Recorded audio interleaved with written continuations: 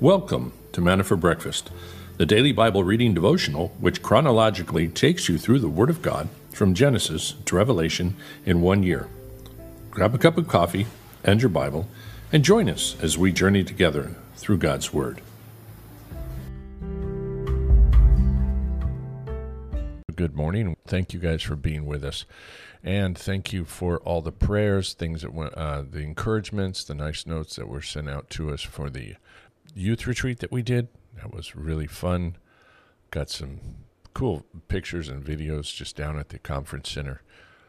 A couple hours south of here. Phenomenal place and wonderful time. And thank you also for the kind comments about church yesterday as we're getting back into Revelation chapter 9. And a lot of interest there. I had some people come up right after and talk to me and say, never knew that. No, didn't know that. Didn't know any of this kind of stuff going on around us. Plus a lot of the details. So it's an important book for our time. So we are jumping over into Judges chapter 9 and 10 today. If you want to find your place, but first we'll look at a little bit of trivia or history. Trivia history. This is a special day for my friend John, who's visiting here from the United States. John, this is for you. April 17th, 1964. I bet you didn't know this. Ford's new sports car, the Mustang, officially goes on sale. John has a Mustang. And John, I guess it's yours is a 64. I think you mentioned that. At the base price of $2,368, brand new. It's sold an industry record of 417,000 units the first year. It was originally intended to be a mid-engine, two-seater roadster, but that changed when the sales of the Thunderbirds increased after adding a back seat. So there you go. The Ford Mustang goes on sale this day in 1964. The Bay of Pigs invasion, April 17th, 1961.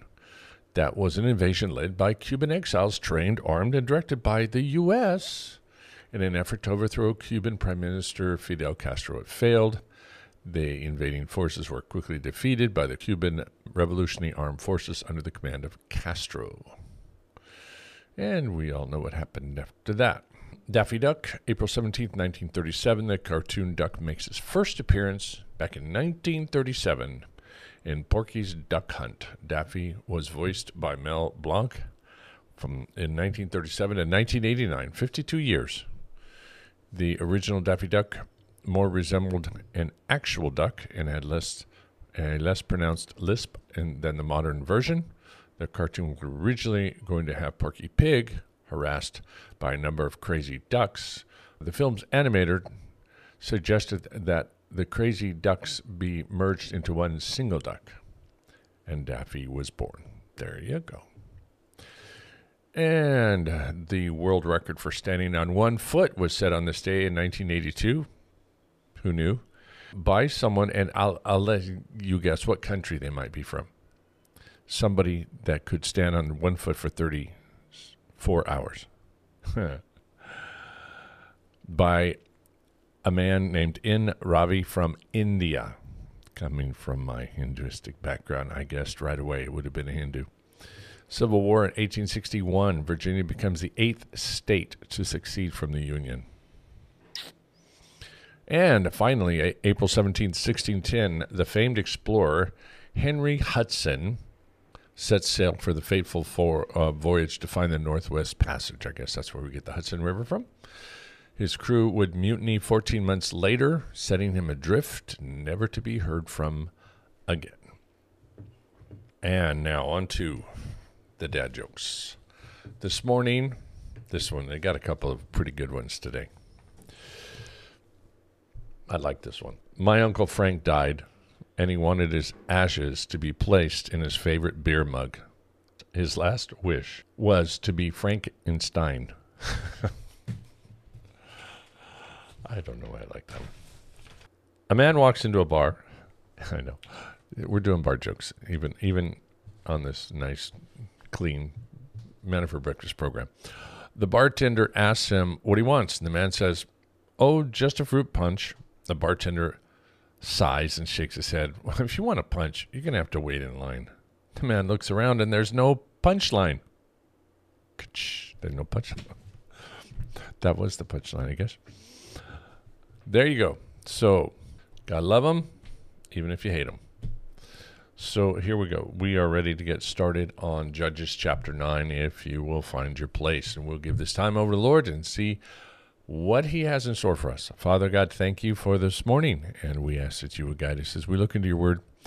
And you, God, have full authority and permission by us to reach into us and show us these truths and change things, reveal things, convict us of areas that maybe you want to change and work on. So, God, every morning we want to be washed clean by your word, transform more into your image. So we thank you for this time.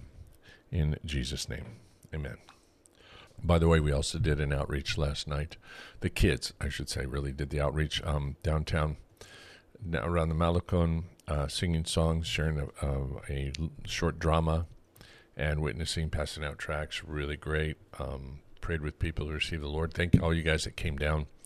And we're cheering the kids on. They did a great job. All the kids that were on the youth retreat put in. And Jester and his wife were down there, and kids who came in to help and lead the whole conference. So it was a lot of fun. Judges chapter 9 now. And Abimelech, the son of Jerubbaal, went to Shechem to his mother's relatives and spoke to them and to the whole clan of the household of his mother's father, saying, "Speak now in the hearing of all the leaders of Shechem, which is better for you, that 70 men, all the sons of Jerubbaal, rule over you, or that one man rule over you? Also remember that I am your bone and your flesh."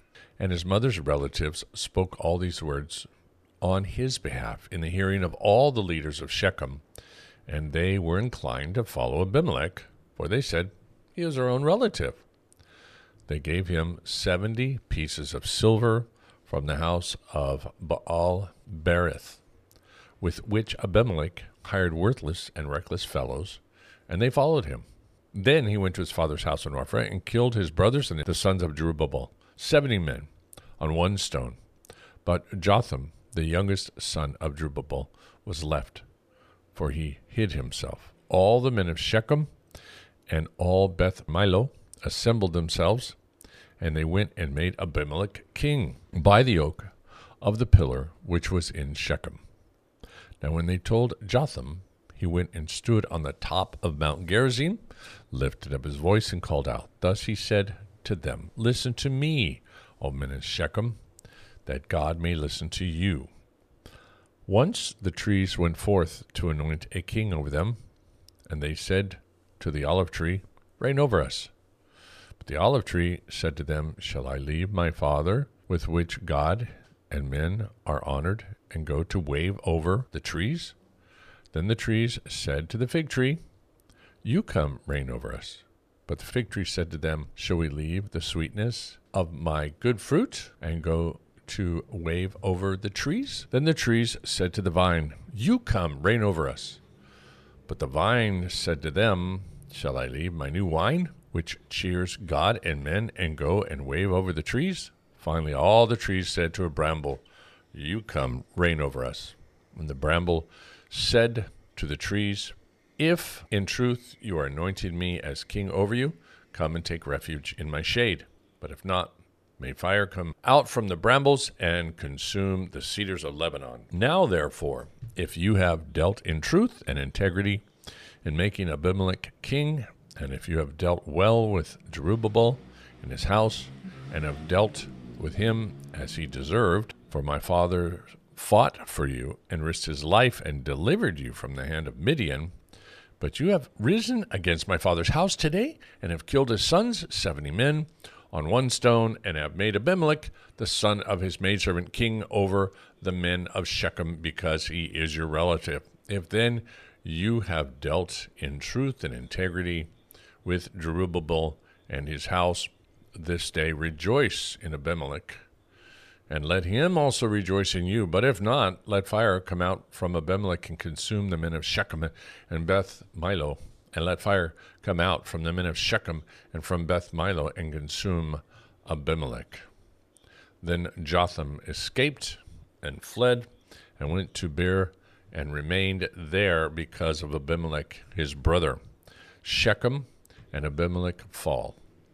Now Abimelech ruled over Israel 3 years. Then God sent an evil spirit between Abimelech and the men of Shechem, and the men of Shechem dealt treacherously with Abimelech, so that the violent done to the 70 sons of Jerubbaal might come, and their blood might be laid on Abimelech, their brother, who killed them, and the men of Shechem, who strengthened his hands to kill his brothers. The men of Shechem set men in ambush against him on the tops of the mountains, and they robbed all who might pass by them along the road. And it was told to Abimelech. Now Gaal, the son of Ebed, came with his relatives and crossed over into Shechem, and the men of Shechem put their trust in him. And they went out into the field and gathered the grapes of their vineyards and trod them and held a festival. And they went into the house of their God and ate and drank and cursed Abimelech. Then Gaal, the son of Ebed, said, Who is Abimelech, and who is Shechem, that we should serve him? Is he not the son of Jerubbaal? And is Zebul not his lieutenant? Serve the men of Hamor, the father of Shechem. Why should we serve him? Would therefore that this people were under my authority, then I would remove Abimelech.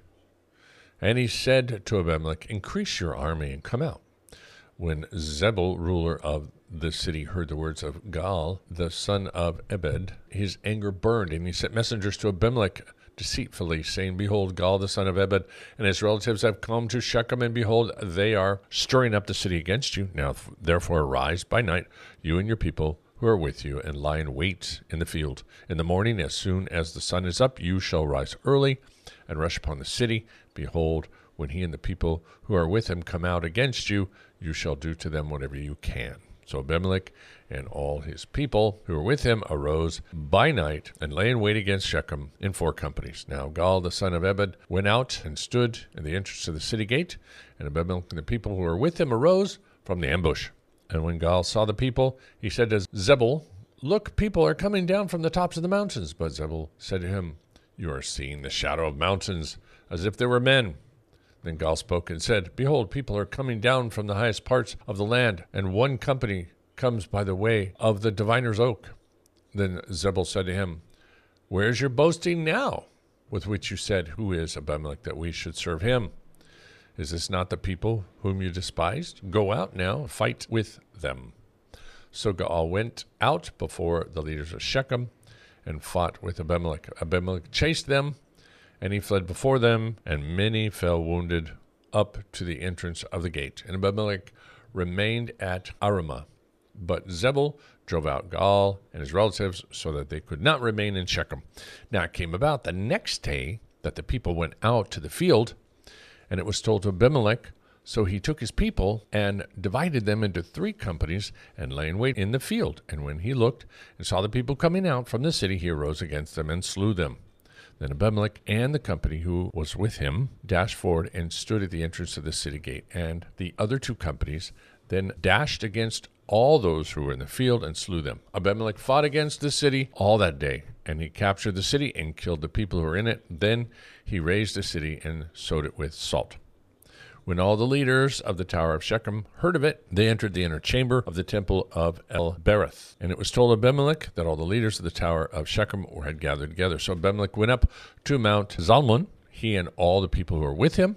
And Abimelech took an axe with his hand and cut down a branch from the tree and lifted it and laid it on his shoulder. Then he said to all the people who were with him, What you have seen me do, hurry and do likewise. All the people also cut down each one his branch and followed Abimelech and put them on the inner chamber and set the inner chamber on fire over those inside, so that all the men of the tower of Shechem also died, about 1,000 men and women. And Abimelech went to Tebez, and he camped against Tebez and captured it. But there was a strong tower in the center of the city, and all the men and women with all the leaders of the city fled there and shut themselves in, and they went up on the roof of the tower. And Abimelech came to the tower and fought against it, and approached the entrance of the tower to burn it with fire. But a certain woman threw an upper millstone on Abimelech's head, crushing his skull. Then he called quickly to a young man, his armor bearer, and said to him, Draw your sword and kill me, so that it will not be said of me, a woman slew him.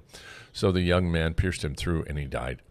And when the men of Israel saw that Abimelech was dead, each departed to his home. Thus God repaid the wickedness of Abimelech, which he had done to his father in killing his 70 brothers. Also God returned all the wickedness of the men of Shechem on their heads, and the curse of Jotham the son of Zerubbabel came upon them. If that wasn't bloody. Well, we're going to press on. This is Israel after it has decided not to follow the Lord and go after their own, the times of the judges where they are far away from the Lord. So we're seeing how bad it can get. Chapter 10 now. Now after Abimelech died, Tola, the son of Puah, the son of Dodo, the man of Issachar, arose to save Israel. And he lived in Shamir, in the hill country of Ephraim. He judged Israel 23 years. Then he died and was buried in Shamir. After him, Jair the Gileadite arose and judged Israel 22 years. He had 30 sons who rode on 30 donkeys, and they had 30 cities in the land of Gilead, and are called Havoth Jair to this day. But Jair died and was buried at Kaman. Then the sons of Israel again did evil in the sight of the Lord, served the Baals and the Ashtaroth, the god of Aram, the god of Sidon, the gods of Moab, the gods of the sons of Ammon, and the gods of the Philistines. Thus they forsook the Lord and did not serve him. The anger of the Lord burned against Israel, and he sold them into the hands of the Philistines and into the hands of the sons of Ammon. They afflicted and crushed the sons of Israel 30 years. For 18 years they afflicted all the sons of Israel who were beyond the Jordan in Gilead, in the land of the Amorites. The sons of Ammon crossed the Jordan to fight also against Judah, Benjamin, and the house of Ephraim, so that all Israel was greatly distressed. Then the sons of Israel cried out to the Lord, saying, We have sinned against you, for indeed you have forsaken our God and served the Baals.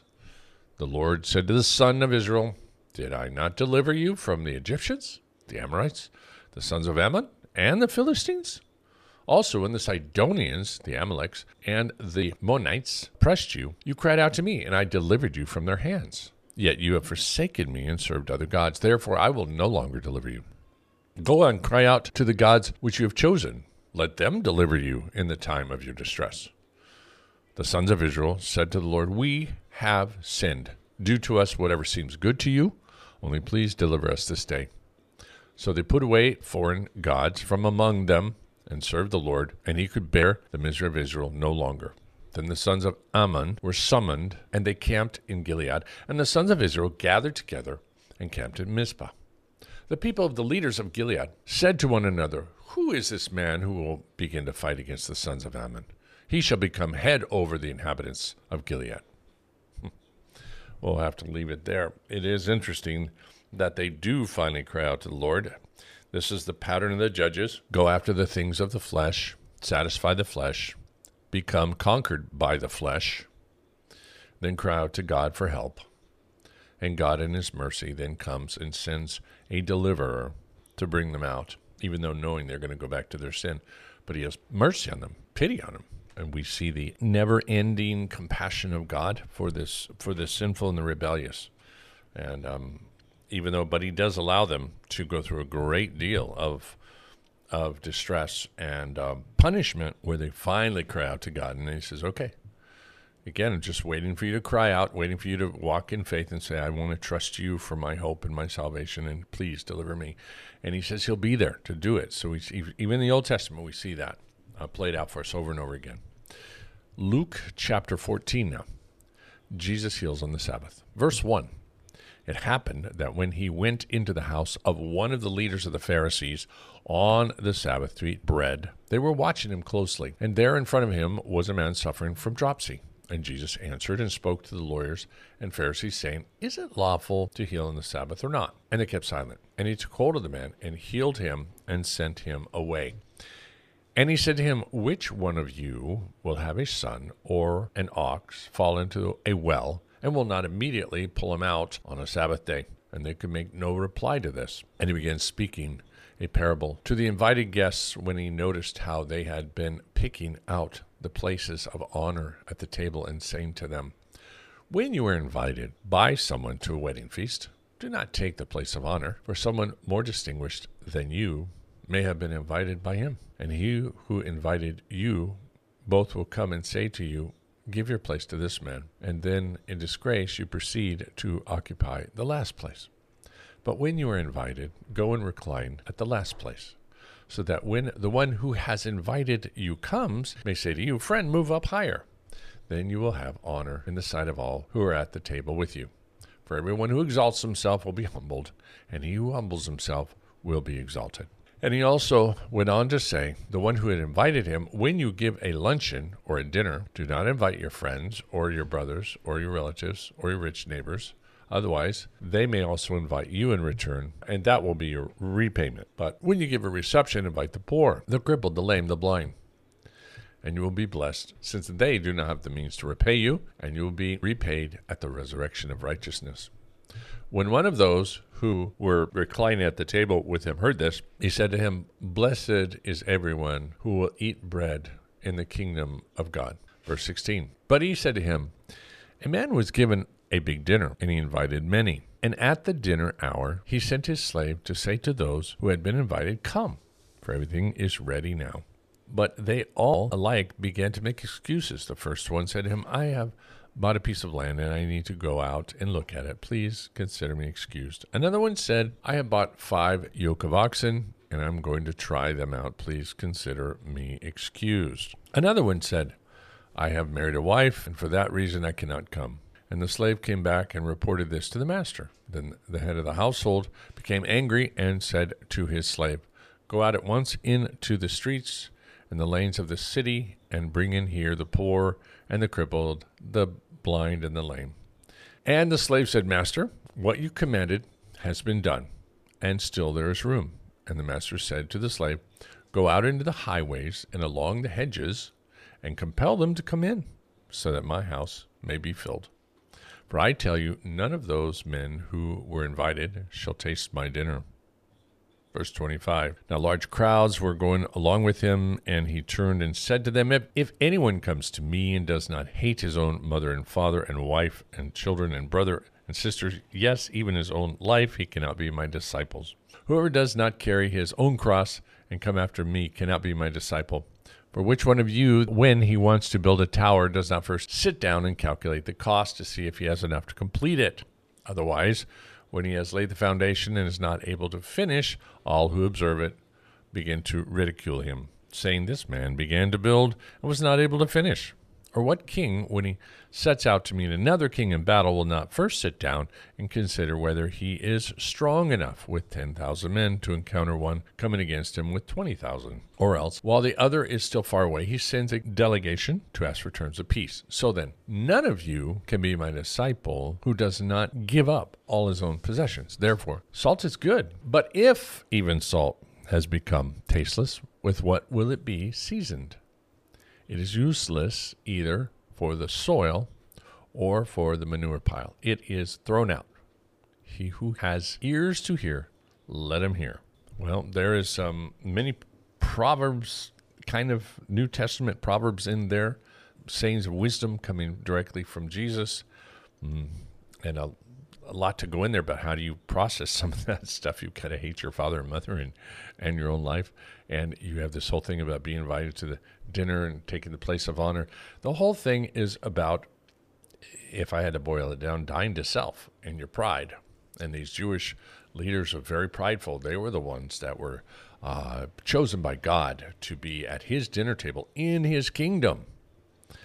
And they were invited because they were to set the whole example for the whole human race. And yet they didn't want to come. Jesus had come and say, here I am, I'm inviting you. God is inviting you to his table. And they said, we don't want to. They made excuses. We don't want to come. We don't want to accept you. We like our place of honor. We like our pride. We like to be treated well. And so he's telling them it's all about giving up the self and thinking of yourself as more important than others.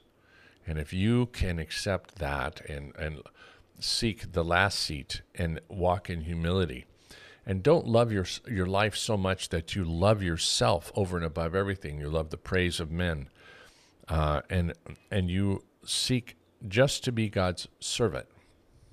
Then you can sit down at the table and dine with the king. See, the man sent out a servant to get all those who were humble They were poor, they were blind, they were lame. They did not have this prideful view of themselves that they were important in the community. And yet this man sends it out and says, bring them in. Bring all those who are destitute, that are not considering themselves as more important than other people and someone special. And so he's trying to teach the people and the Jews what it is to come into his kingdom and to come in with humility and just ask him and admit that we're sinners, that we need his healing touch, that we're all lame, that we're all, in the modern sense too, we're all crippled, and we need his touch. We need to see ourselves in that way before him, before we can truly be feasting with him at his table. All right, Charles Spurgeon now, Proverbs 16:7. When a man's ways please the Lord, he makes even his enemies to be at peace with him. Proverbs 16:7. I must see that my ways please the Lord. Even then I shall have enemies, and perhaps all the more certainly because I endeavor to do that which is right. But what a promise that is. The Lord will make the wrath of man to praise him and abate it, so that it shall not distress me. He can constrain an enemy to desist from hearing me, even though he has a mind to do so. This he did with Laban, who pursued Jacob and did not dare to touch him.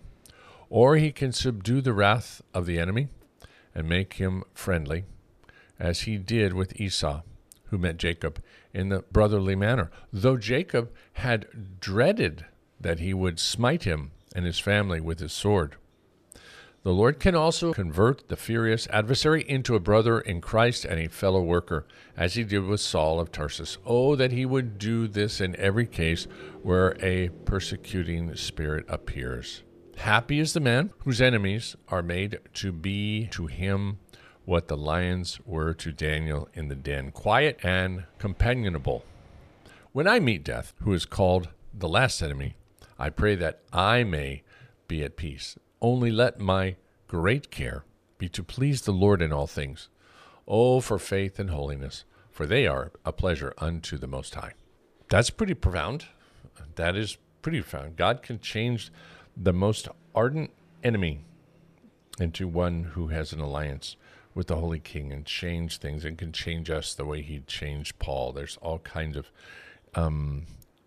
examples of this in the Bible, and certainly we want to be the kind of person that will be like Daniel and face head on that which maybe the world meant to be our destruction and our adversary and our enemy, and just walk in or be placed in the midst of it and have the peace of God and just be trusting God no matter what comes. It's pretty profound what God can do in some very difficult circumstances. So let's praise him for that and pray that he continues to give us that kind of a heart, like especially what Charles Spurgeon was just praying about.